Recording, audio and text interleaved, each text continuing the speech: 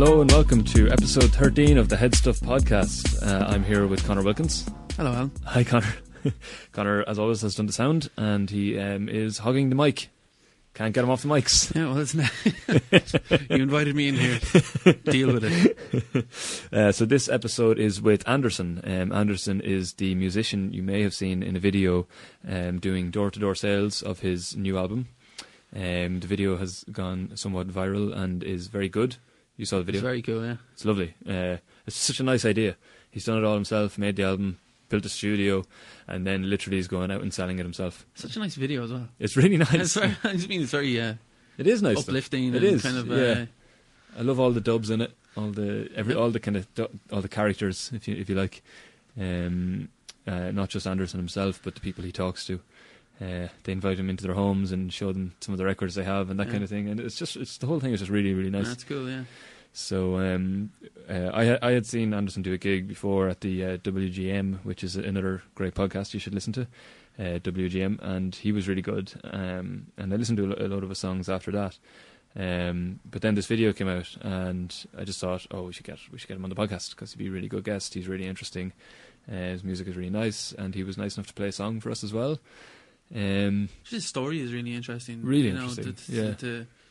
I don't know, to have that kind of motivation and drive to say, right, you know, I'm actually going to do this, and if I have to do it all, you know, on my own and push myself to do it. It must be the most DIY music. He's such a very driven guy. You know. I mean, a lot of people have probably made their own album and then sold it themselves, but door to door and building the studio, it's amazing.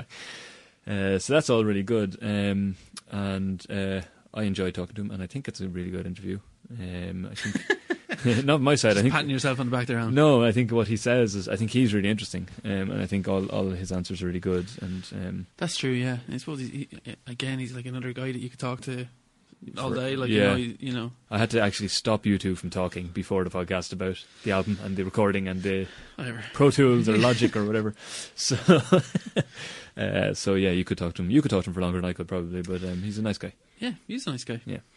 You're a nice guy too, Alan. Oh, thanks, Connor. You're all right. So, Anna, look, Connor's lovely. So, if you're interested, you should go and buy his album. As I said, he's done it all himself, and it's really, really good. It's andersonsongs.com, and I think we'll start this episode with a song. So, what do you want me to sing?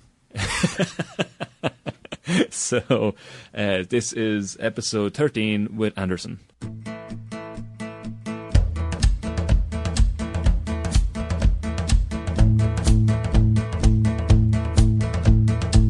I go walking through the fields, past the burnt out cars and the bicycle wheels, wondering what I'm supposed to do to get out of this place and get through to you. It's not hard to make sense of the things that I see, how the people react when they're talking to me. The cycle is spinning out of control and the years are beginning to take their toll, and you hide in your heart what you want me to say when you give yourself over to doubt.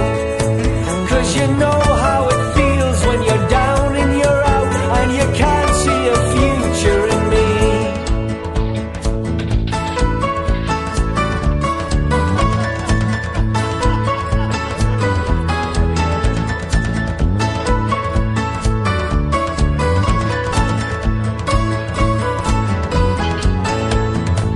Looking out over the concrete maze, where as a child I put away the best of my days. The sun-cut horizons remind me of you, where the cloud starts to split and the light comes through. The hut of the night comes over the day, and the kids on the corner laugh together and say, Mr. Why do you dress like that? You look like a queer in that stupid hat. And I fell for a feeling I got from this song, but Cecilia was there all along. And she bitched and she cried till the sun set and died, and I knew it was time to move on.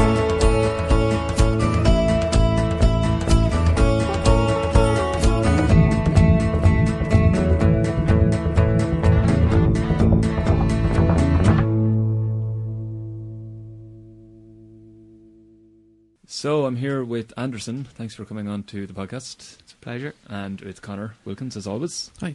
How are you? There's a lot going on with you at the moment. But I suppose before we get into your whole debut album and the video, which is viral at the moment, I'd like to get just an idea of kind of who you are and where you came from, I suppose. How did you get into all of this? And how did you get to a point where you were making your own album, building a studio and doing all that stuff? So I suppose, where did it start? Where did music start for you?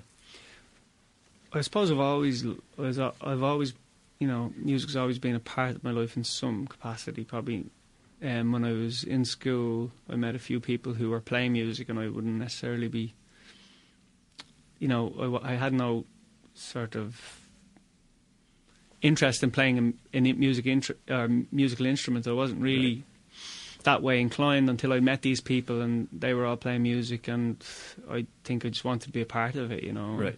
And then I got in a band with them called The Rags. Yeah. And we made a couple of EPs and a really good album and a couple of good singles. And I suppose that's where it all started with. And was it guitar you picked up first? Well, I was picking up a guitar.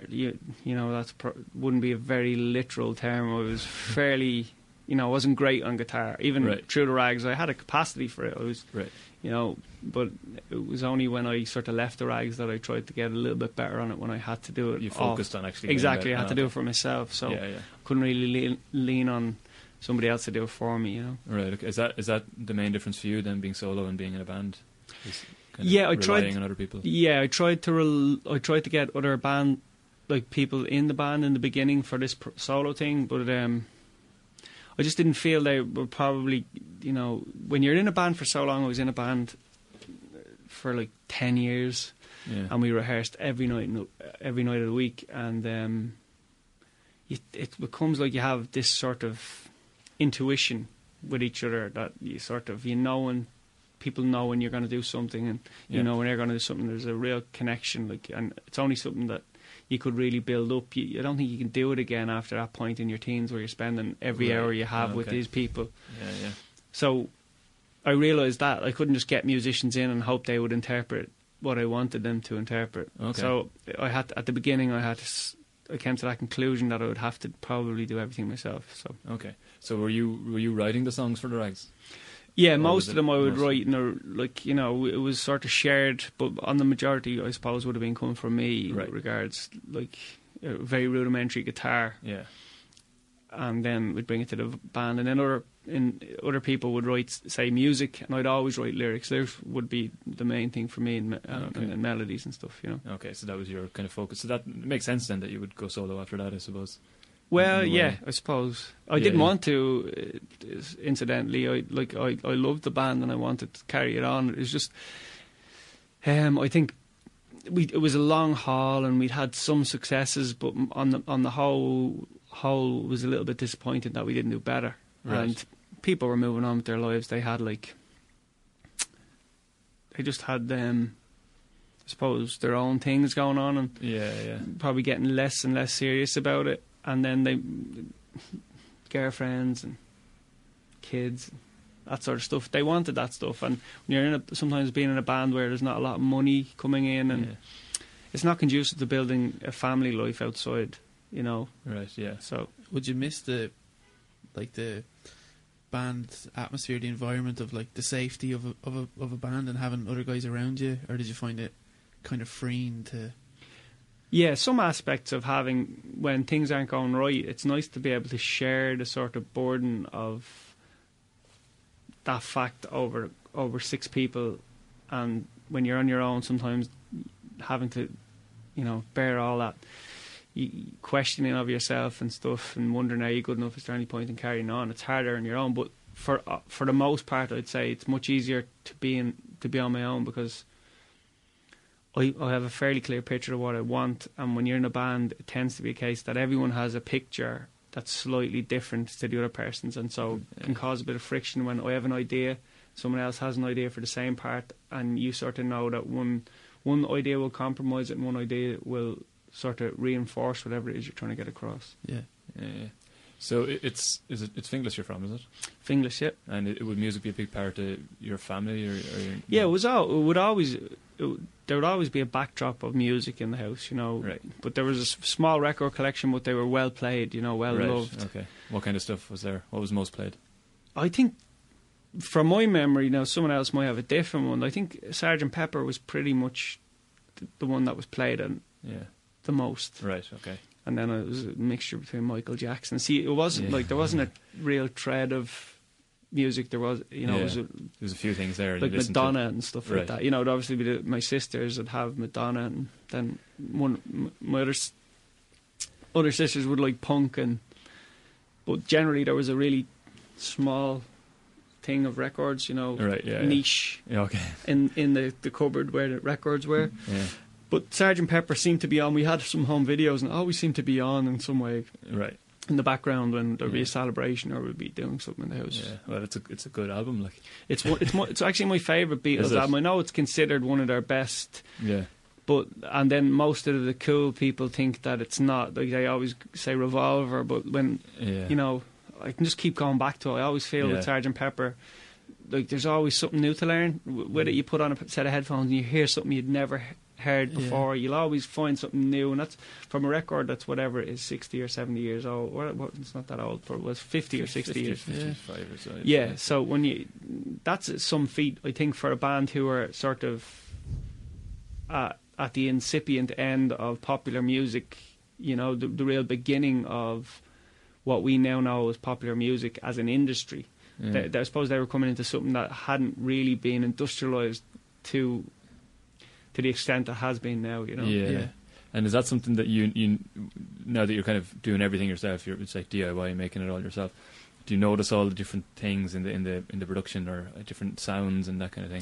Yeah, well, it's on if you listen to the record, you'll sort of hear that. I try to keep songs, obviously some of them are fairly minimal, but like there are songs, like there's a song called Cecilia's Sister where I try to keep little things happening throughout the whole course of the song that keep you interested, and there's other ones. Yeah, I tried to make the production very interesting, you know, that would have longevity, that if you keep going back to it, you might hear something new every time. Right. That was the idea. Right. You know, initially you might be hearing a melody and the things in the foreground, but then as you get to know the record a bit more, you'll start to hear all the little things that are placed beneath the surface. Cool. So you'd put down the Beatles as obviously a heavy influence. I think I don't think there's a band on the planet that wouldn't probably say the Beatles are some way an influence, and if they do, they're probably crap. If they say they don't, if they say that the Beatles have no effect on them, they're probably shite. Yeah, that's fair enough. Consciously or subconsciously. Yeah, well, whether they know it or not. But yeah. And so who else would you put in? Who else, maybe not quite as high as the Beatles, but who else would you have as influence? I don't know if it would be sort of I don't know if I'd place them like that, because you know yourself, music tends to be, your attraction to music is affected by your mood, and sometimes I'd be in the mood for the Beatles, and sometimes I couldn't be arsed listening to the Beatles. I go through stages where I'd probably overdo the Beatles, right? But it tends to be those periods of long listening, and then you just need a break. Yeah. So it's always I find it a hard question. But like I think there is a connecting thread with all the stuff I listen to, and I think it's probably that at the core of everything, all the big production, there's songs, you know, really good songs that you could play maybe on acoustic or piano on its own, and the song would still come across. Right. So I think that's what I like. Craftsmen, I like people who can craft a song, like Paul McCartney and obviously John Lennon, and people like Paul Simon and Randy Newman, and just people who can ply a trade. Right. I like functionality of trades, you know. I like someone who can come in, if you have a problem in your house, say with, you know, your stairs, and you're saying, look, this thing keeps blah blah blah, I need this fixed because this is happening. I love someone who can identify it straight away, that this is the issue and I can fix it and I can do it. I like somebody who has that confidence in their ability to do stuff. So I think in modern songwriting, there's less and less of those people who are just really gifted songwriters and understand the mechanics of songwriting in a way that this is going to connect with people, you know. Right. Okay. And do you feel like that's something you were then trying to achieve in your own record? I find it difficult to write songs. I suppose the main thing I like doing is writing lyrics, but I find it even though I can write songs, I do find it difficult because I always want to make it a little bit more special than the last one, and Right. I suppose you need that friction in yourself to achieve good songs. But I definitely think I'm at a stage where I can write songs competently and write good songs competently. Okay. Well, even though it's difficult. Yeah. I would say the album is fairly musical. Like for someone for saying that you don't really like, or you're maybe not as good at writing the music part. So there's some parts that are very, very musical. Like some of the, what's the name of the song you were just playing there a minute ago? Cecilia's Sister. Yeah, that was Cecilia. Yeah. I'm not a musician, so I find it very hard sometimes to describe it. But it's very kind of, to me, that seems like someone who's really good at writing. I don't know, a riff or a piece of music on a guitar. Yeah, I suppose that was what this record was in many ways. My apprenticeship at that, and trying things and realising, there are no limitations. You just have to, if you want it bad enough, you can make it. You just have to want it bad enough. I know people say, "Oh, how do you do this? How do you do that?" Like, as far as I'm concerned, you can do anything you want to do. You just have to be willing to invest whatever it takes to get what you want from it. And that's what this record's taught me, is that I can do whatever I want. I just have to want to do it. Yeah, and I'm not saying that egotistically. It's just, I think it's the same channel of thought is open to anybody to do whatever you want to do. Good advice for anything. Don't let people talk you out of it, because if you have an interest and a natural interest and a drive to do something, you will amaze yourself at what you can achieve or what you can do that you never thought was possible for you. Yeah, I agree 100% with that. So that was a hard thing for me to come around to, and I only really started to come around to it when things started happening, when I'd be like, I can't write this riff, and I'd tried to get guitarists to come over and play it, and they were all busy, or else one would come over and it just wasn't working out, and I just sat there for like maybe 2 months just playing the guitar and going home in the evening and learning scales. And you don't realise it in the midst of what you're trying to achieve, but at the end of it, something clicked with me that this is what it's about. It's about like having confidence in yourself when you have no reason to have. Yeah, you've no obvious way of getting what you want, but you just have a determination to get it. Yeah, and it's like self-realisation. That's it, I think, isn't it? Determination is most of it. Did you have to force yourself to think like that? Like, I know it's kind of. I just had to close. Like I suppose it's realising that like you don't really have the capacity to do it, but you're determined to find the capacity to do it. Yeah. It was only after the album was made I realised that this whole process was a case of me trying to make music against the odds and against probably like just smashing my limitations and not letting them just be limitations, just saying I'm just going to carry on, I'm going to keep banging until the whole thing comes down. Yeah. And that's what I kept doing. Yeah. And that's difficult to do sometimes, but that's the point, is that the idea that you can just achieve something if you buy like the same guitar as someone you like, or the same preamp as someone you like, or whatever. People seem to have this idea nowadays that like if I get the same camera as him, I'll take the same pictures as him, but it doesn't work that way. It takes a lot of hard work to be at the top of your field. Yeah. So I suppose that's what you have to be ready for. Yeah. So it's all right talking like that, but then to spend maybe 2 months trying to get a guitar part in the midst of that and maintaining a certain, something in your brain is saying it's going to come, don't worry, just go home, do it again, keep doing it, you'll get it. Really? It's believing that. I don't know how it happens, but for some reason I clicked into that state of mind that I'm going to do it regardless of what my limitations or what I'm inclined to think at any given time. I'm going to do it. I'm going to defy the odds. Yeah, that's great. And just to go back then to your family, like how many, you've got a couple of sisters, is it? And how many siblings and how many parents did you get? You got 2 of them? Yeah, two of them. 2 of them, 1 brother and 4 sisters. Okay, right. Yeah. So big enough family. Yeah, big enough. And is there other musicians in there? No music. My uncle, my mum's brother, he's a musician. Right. Well, he would have brought instruments in. Right. Like he had a saxophone and he had oh, cool. He would have put the first guitar down. I have cousins who play music, so right. in one way or another I would have seen instruments around, but right. I probably never really had the inclination to pick them up until later, like in school and stuff. I think it was probably around the time, you know, bands like Blur and Oasis were coming through, and you know, that whole Britpop thing was. Which side are you on, Blur or Oasis? None. They're both brilliant, aren't they? Okay. I'm very much in the Blur corner. So. Yeah, I love Blur. Like Blur. You can't deny a bit of Oasis, though. I can. I'm actually not mad on Oasis, honestly. Well, for me, like, I don't know about that side of things, but musically, I think Damon Albarn's probably one of the real gems. There you go, craftsman, a person who does it time and time again. He's a prolific man. Exactly, and like. He'd be one of my favourite writers of the generation. You know. Cool. Okay. And how highly would you hold Noel Gallagher then? He's brilliant. Like you can't. It's undeniable. Like Oasis' first two albums and B-sides. There's enough. If he had died, like if you think of what the adulation Kurt Cobain received, I would. It's arguable, but I would say Noel Gallagher probably has a bigger wealth of really amazing songs. I know Kurt Cobain has a few great songs. Yeah. Maybe dying definitely helps, there's no doubt about it. So if he had to just throw himself off a bridge, I think he'd be up there with some of the greats.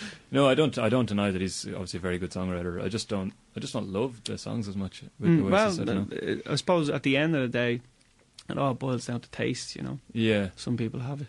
He's going to be raised when he hears that. Sorry, Noel. Avid listener. My favourite Oasis song actually was on one of their last albums. It was The Importance of Being Idle. Do you know that one? I do. It started Kinksy. Yeah. That's my favourite Oasis song, which is probably a very unpopular opinion. But anyway, there you go. Thanks for that. You're welcome. So there's no other musicians, but how's the family then with your music? Are they supportive? Were your parents supportive, or were they trying to push you into a college or a trade or anything? I think probably the way they dealt with me playing music was the best way, which was a certain level of indifference. You know, they understand it's a difficult industry, you know, and they've never really been any other way other than like, you know, they're happy for me to do what I want to do, right? But they were never happy to indulge in like, oh, you're great, you're amazing, like, which helped me, because I think these parents can maybe overdo that. The whole idea that whatever my son does, he's brilliant at. Oh, definitely. I never got that, and all the people around me never gave me that. And I suppose it worked to my advantage. I was always sort of, you know, a bit stubborn, maybe. No, it's just I never. They never made me feel like I had anything that anyone else didn't have, and I suppose I took that ethos into making music. I don't have anything anyone else has, and like I said to you before, I think anything anybody wants is accessible. They just have to identify what it is that connects with them. I just so happens music is something that allowed me to connect with whatever it is in me and get me, you know, firing towards a goal, you know, an obvious goal. Music, I was able to put most of my character into driving towards whatever it is I wanted. Yeah. Most people get confused about what they want, and they get a job and they realise they have to. I was lucky in that sense. They never put pressure on me. They always tried to, you know, keep a little bit of a distance from it. It's like a lot of the time they'd say, I don't like that song, and I'd appreciate that, and I appreciate the people I love saying I don't like that, rather than telling me a lie, you know. Yeah. Because again, they're the same. Well, again, like you have that opinion about Oasis. They could have had that opinion, but the one thing, I never took it to heart. I never felt like, oh, that's an affront on me as a human being. I realised they have their tastes, I have mine. Yeah. And I'm glad their love for me doesn't get in the way of their honesty and their own inclinations, whatever music it is. Yeah. So I was able to. I never really felt injured by anybody close to me disliking it, or anybody in general. You know. Well, I think that's the main trait you need to be a creative person, is to be able to accept criticism and feedback and use it. Yeah. And not be kind of hurt by it, because rejection good is criticism. Well, sometimes it's it's to be able to see. Well, it can be negative, but I think negative as well. But being able to see what's useful and what's not. Some of it would be negative, but if some of it's negative and not useful. Yeah. Oh yeah. Constructive criticism can be some of the best thing in the world for absolutely anyone who's creative. And being able to see it and use it or ignore it if sometimes people are just wrong with their feedback, you know. Yeah. Exactly, and I think that there comes down to a certain level where you have to trust the people that are close to you, but you also, I think the person you have to offer the most trust to is yourself, and trust the idea that you know what's best for you, right? Yeah. Some people get that mixed up with someone being like pig-headed or stuff. Yeah. But I generally know in my gut when I'm not doing something good. Yeah. When I know it doesn't make me feel good, when I write a lyric and I know it's just off par, and when somebody says it back to me, that lyric, I'm able to go, that's fine, because I felt that in my gut anyway. I didn't really need you to tell me. So I suppose the person whose opinion I trust most is my own. Yeah. Because it's wired into my, my gut feelings and stuff. But sometimes you have to be told that that's your opinion. Yeah, You know what I mean? No, exactly. You need someone to reinforce. Yeah. Yeah, you're right. Yeah, and I suppose that's what what I had throughout the course of the record, was somebody always, a couple of people that I could bounce off, and go, he'd say it and I'd go, oh yeah, I knew that anyway, somewhere inside me. I knew it. Maybe it was just because I'd spent so long on it, I wasn't prepared to admit it to myself. Yeah. Well, you kind of earned that comfort now, because if you've done it for, I don't know how long. Exactly, I've done it for about 15 years, and it gets to the stage where if you can't reinforce the work you're doing with your own enthusiasm and your own belief, then I suppose, where are you? If you're waiting for everybody else to love you and you can't love yourself, where are you? Nowhere. Absolutely. So, out of school then, was it a job? Was it college? College, I did some electrical engineering, and then I went on and did bits of apprenticeship work, went flat, got let go and stuff like that. And then I was into music at that stage, and so what that gave me was an inroad into sort of the building side of things, which then again, it seems like everything is playing into the final narrative where we're at now. Everything is feeding. Like everything's happening for a reason in a way. It's mad if you look back at it. If you look at it, it seems like fate had its own thing in mind for me. All I was doing was trying to embrace what it was I loved, which was music.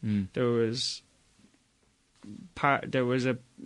a story off to the left and right of that going on with like things maybe I didn't like at the time, but they were all heading toward and facilitate the next chapter. The falling apart of the band, I didn't necessarily want it, but it seemed that it brought more out of me by offering up a challenge that I can't play instruments. How am I going to learn how to play instruments? I've nowhere to work. How am I going to get a place to work?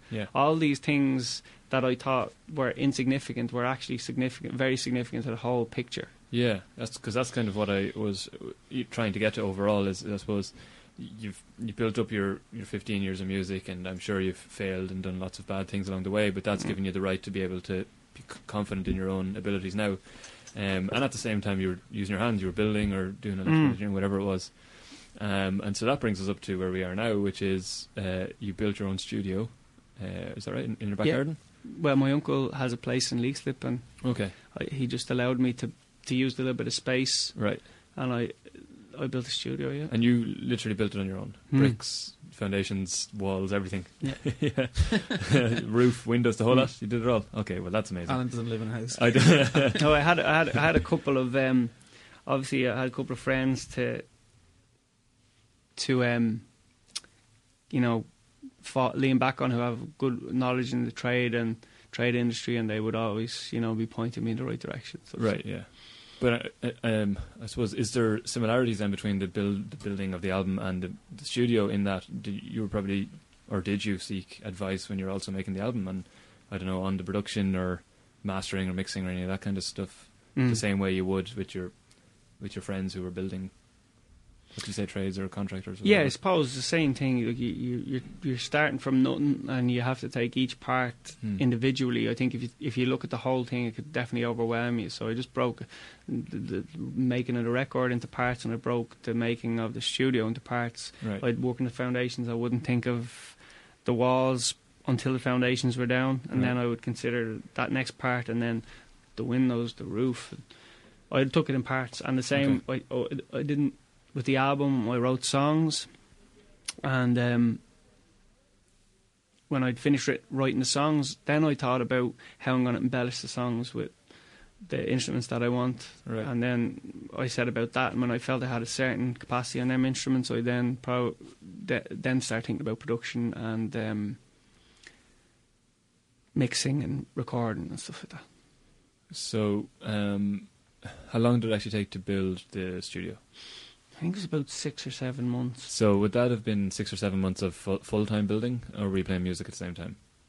Yeah, it was pretty intense, the building. I was working on a few little bits of songs in between, but At night time or something? yeah, I was trying to just focus on getting that done. Okay. And then the studio was done, and you went straight in and started recording?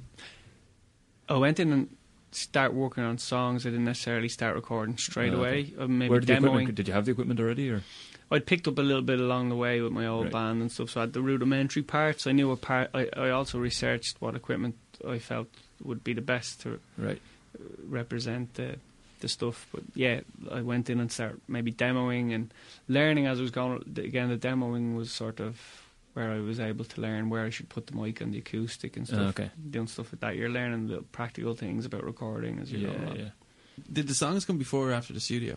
Or did you use this? Did you think in your head beforehand, I'm actually going to use the studio as a tool to write songs? No, I'm always writing songs. I don't, Yeah.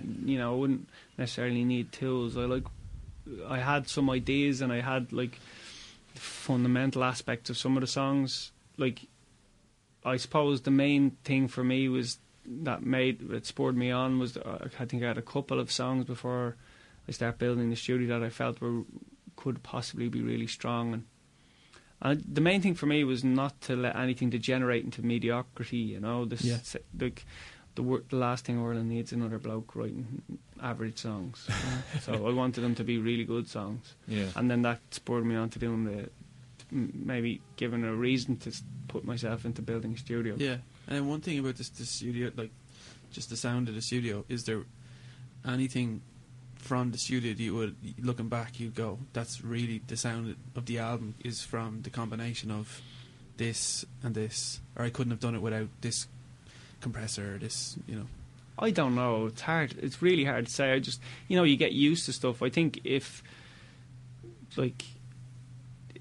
say someone like John Lennon was put in a room with the worst compressor and the worst preamp, or considered the worst, and he recorded Imagine and all the parts to Imagine that we know now as famous, would it be any lesser of a song? I'm not sure. No, but not even, I suppose, about the craft of the song. Like, I know, a song is a song. I do, yeah, I am a little bit superstitious. I like the Chandler preamp, and I use a Peluso, what's it called? It's like a copy of the Beatles, sort of, the Neumann mic they used to use. The I can't think. U87 or something. Yeah, no, U47. Yeah. Yeah, and it has like a tube amp or a tube in it. Yeah. And I suppose I'm superstitious about that. I think that's one of the components that I probably, like, towards the end, I was like, that was a prerequisite to doing any vocal takes. I wouldn't do it on a different mic or through a different preamp. Yeah, that's all I mean. I know what you're saying about a song, song being a song. I think it was. But I think a lot of that can be in your head, that you need to use this gear. It was just when I when I considered what gear I needed, I knew I'd need a good analog to digital converter first of all. So where the signal path begins, a good preamp and a good mic.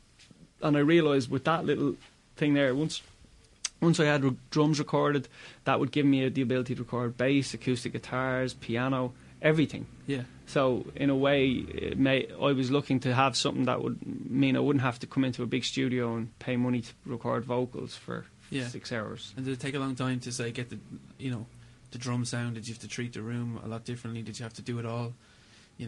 Did you have to spend a week doing drums and then retreat the entire room and then move on to doing? Yeah, there was a lot of trial and error with the drums. I think a couple of the drum tracks were from my own studio, and a couple I brought into town, just recorded them, brought the audio tracks back and built around them. Yeah. But yeah, the drums have been most challenging. Just I wanted a certain type of sound, and I didn't necessarily know how to get it, so I was just making mistakes up until the point where I felt like a lot of the mixing and stuff was intuitive. I was doing things probably that a mixing engineer would come in and go, "What are you doing?" You know, I was going arse about face on a lot of stuff, but I didn't give a shit about that. All I gave a shit about was the bottom line, which was the sound I wanted to achieve. The image of it you had in your head. Yeah, I had it that, and I knew exactly when it was right. I knew, right, I can move on from that. I can, you know. Did you play all the instruments yourself? Yeah. Yeah. I had like I programmed drums, and I got a real drummer in to play them. Right. And so he'll probably, you know, I was fairly rigid about what I wanted. Nearly every beat is placed where I wanted it to be. I had it, and I played the bass lines again. I did it sort of backward in that. Usually it's a beat that's down and someone plays the bass, where I played all the bass lines, and then the drummer was trying to play after that fact, which isn't always conducive to a fluid sort of drumming. Right. So a lot of the drums then I had to sort of map out and give him a picture, and then he'd humanise them. Right, okay. So, and when you're playing live, I don't know if you're planning a tour or anything, but will you have a band with you? Or yeah, I'll have a band with me for that. Right. I'm doing a show on the 16th of October in the Unitarian Church. Cool. Okay, that's a lovely venue. I think that's just about sold out. And I'm doing Coughlin's, or for Dublin people they call it Coughlin's in Cork, or Collins. in Cork they call it Collins. Oh, do they? Yeah. Oh, I didn't know that. So I'm doing them 2 shows, and there's definitely going to be a few more shows added to that whole affair. The Unitarian Church is beautiful. Yeah, I'm going to have I'll have a string quartet and stuff. Oh, lovely. The whole thing. And it's not sold out just yet. I think it might be, but okay. It might be by the time this goes out anyway, because right. I just got a text this morning saying there's about 5 tickets left. So. Oh, right, cool. Okay. Okay, and then how long did the actual album take to record on your own? I've just completely lost track of that side of things. Maybe about 2 years. Right, okay. 2.5 years. Okay. 3 years, 4 years. I don't know. Are you using the studio a lot? Do you rent it out to other musicians now, or? No, I do. I stay in it. I try and stay on top of writing. I've been going through a bit of a lull on the writing front, but I still try and force the issue. Right. You know, come out the other end of a block. But yeah, I spend a lot of time out there. Cool. And so I want to get to the video, which just came out. You did door-to-door sales of your album. So what was it, like a promotional idea for the album? Was it just an idea to get it out there and to make a viral video? Or was it a genuine attempt to sell some albums? No, it wasn't. I think it was more like the fella that recorded it, he sort of said to me that, you know, when he been to a few gigs and he sort of sees that you're almost begging people to listen to your record. Yeah. And begging people for their email address and begging people for this and that. He said, why don't we go take out the music end of it, the whole, you know, I'm an artist and, you know, playing gigs, and just bring it around to doors with an iPod and let people listen to it and just let's see how they react, and, you know, and then, you know, try and sell it to them at the door. And we documented it, and when we got it back, we realised this is definitely something people would be interested in. Yeah. And they were. Definitely, yeah. You know, it was a weird step to take, because going door to door isn't very rock and roll. No. I can't imagine, you know, Bono going door to door to sell a U2 album. No. You could say now that it is, though, like, you know, kind of putting it in your saying, giving 2 fingers to everything and saying, I'm going to do this. Yeah, I suppose it was thinking exactly, conventionally. yeah. Like, you get tired of trying to make people believe in you, because you realise as well, you have to turn the question on yourself. Like, I'm giving my record to you, say, and you don't know me. Your first inclination is, fuck off, you know, there's a million people making records and bringing them out, and you're just another idiot with a guitar. Now leave me alone, I've got my own life to live.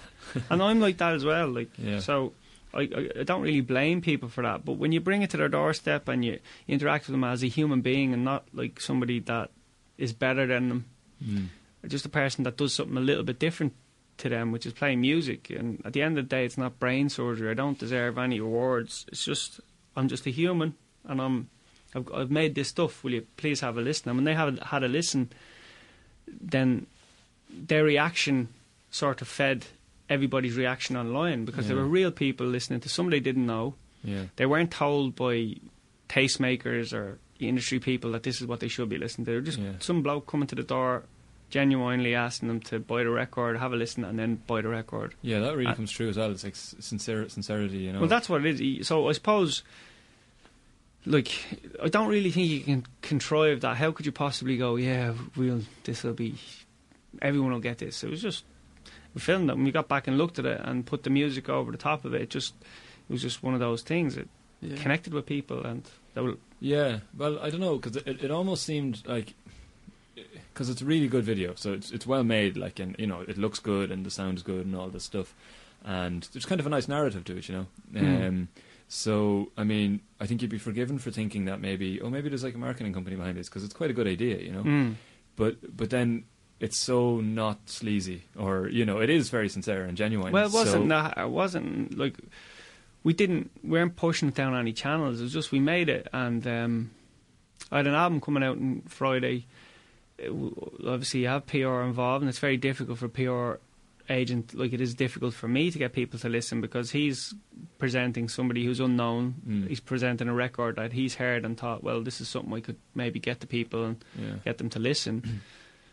And nothing was really happening on Monday with regards PR. We weren't getting a whole lot of coverage.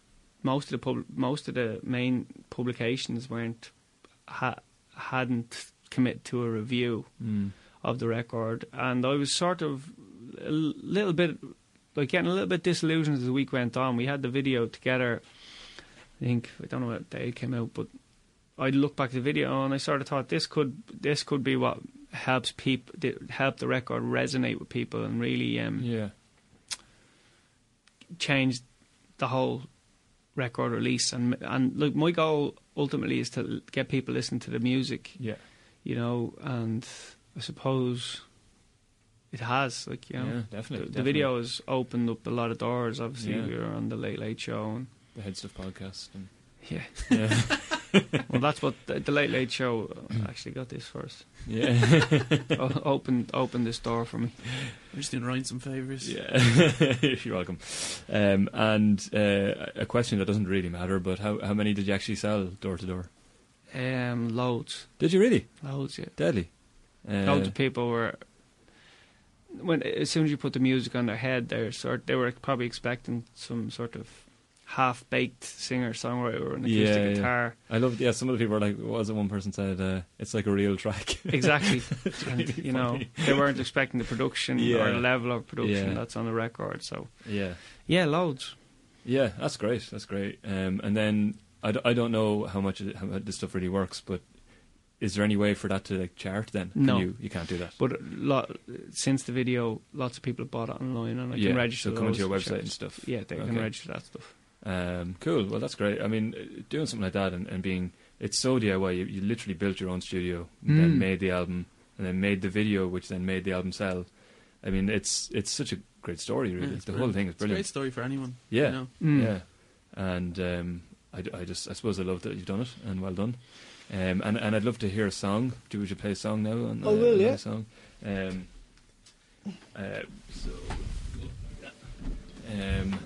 And I assume this is a song off the album. Yeah. So people can go and buy the album on AndersonSongs.com. And it comes with it's a vinyl record, but it comes with a CD. Okay. And also, you can get on iTunes if you don't like physical things. Okay, so it's AndersonSongs.com. Yeah. I'll do history. That's all right. Yep.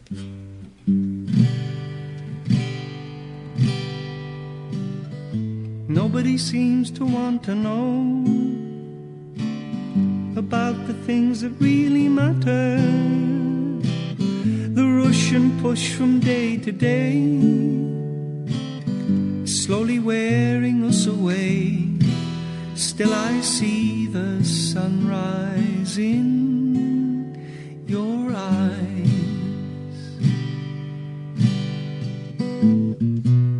The summer it lives in song, but the heart of it is gone. It still looks the same, but everything's changed.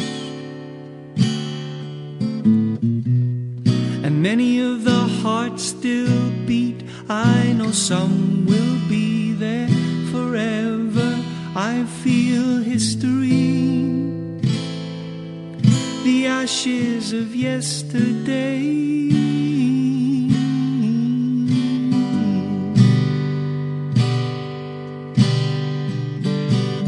We watch the seasons come and go, with things we thought would last forever. Days when life was ours to live, and all it ever did was give. Still I see the sunrise in your eyes whenever blue. I look beside me and I see you.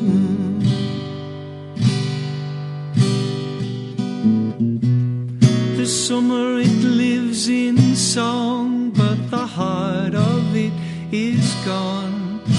It still looks the same, but everything's changed.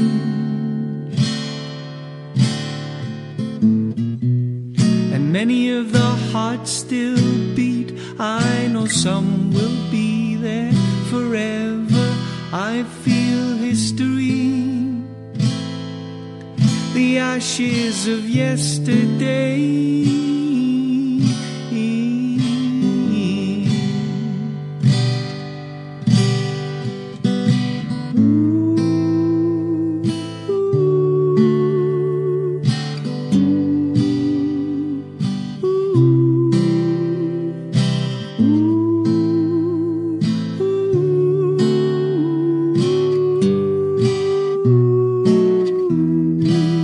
Still I see the sunrise in your eyes whenever blue. I look beside me and I see you.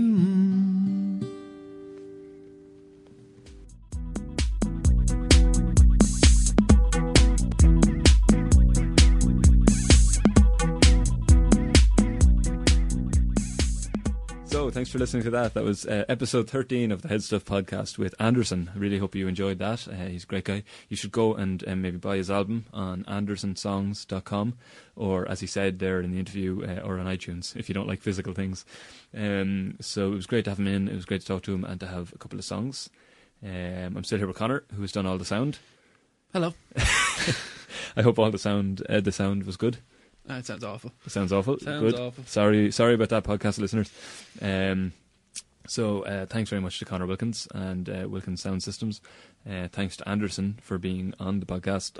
Thanks to Video Blue for the theme tune. To Mikey for the artwork that I haven't asked him to do yet, but he'll do because he's lovely. He's lovely. Yeah. So thanks to you for listening. If you haven't already subscribed and rated us on iTunes and SoundCloud, it would be a really big help if you did that. So thanks for listening, and we'll be back soon with another episode. Goodbye.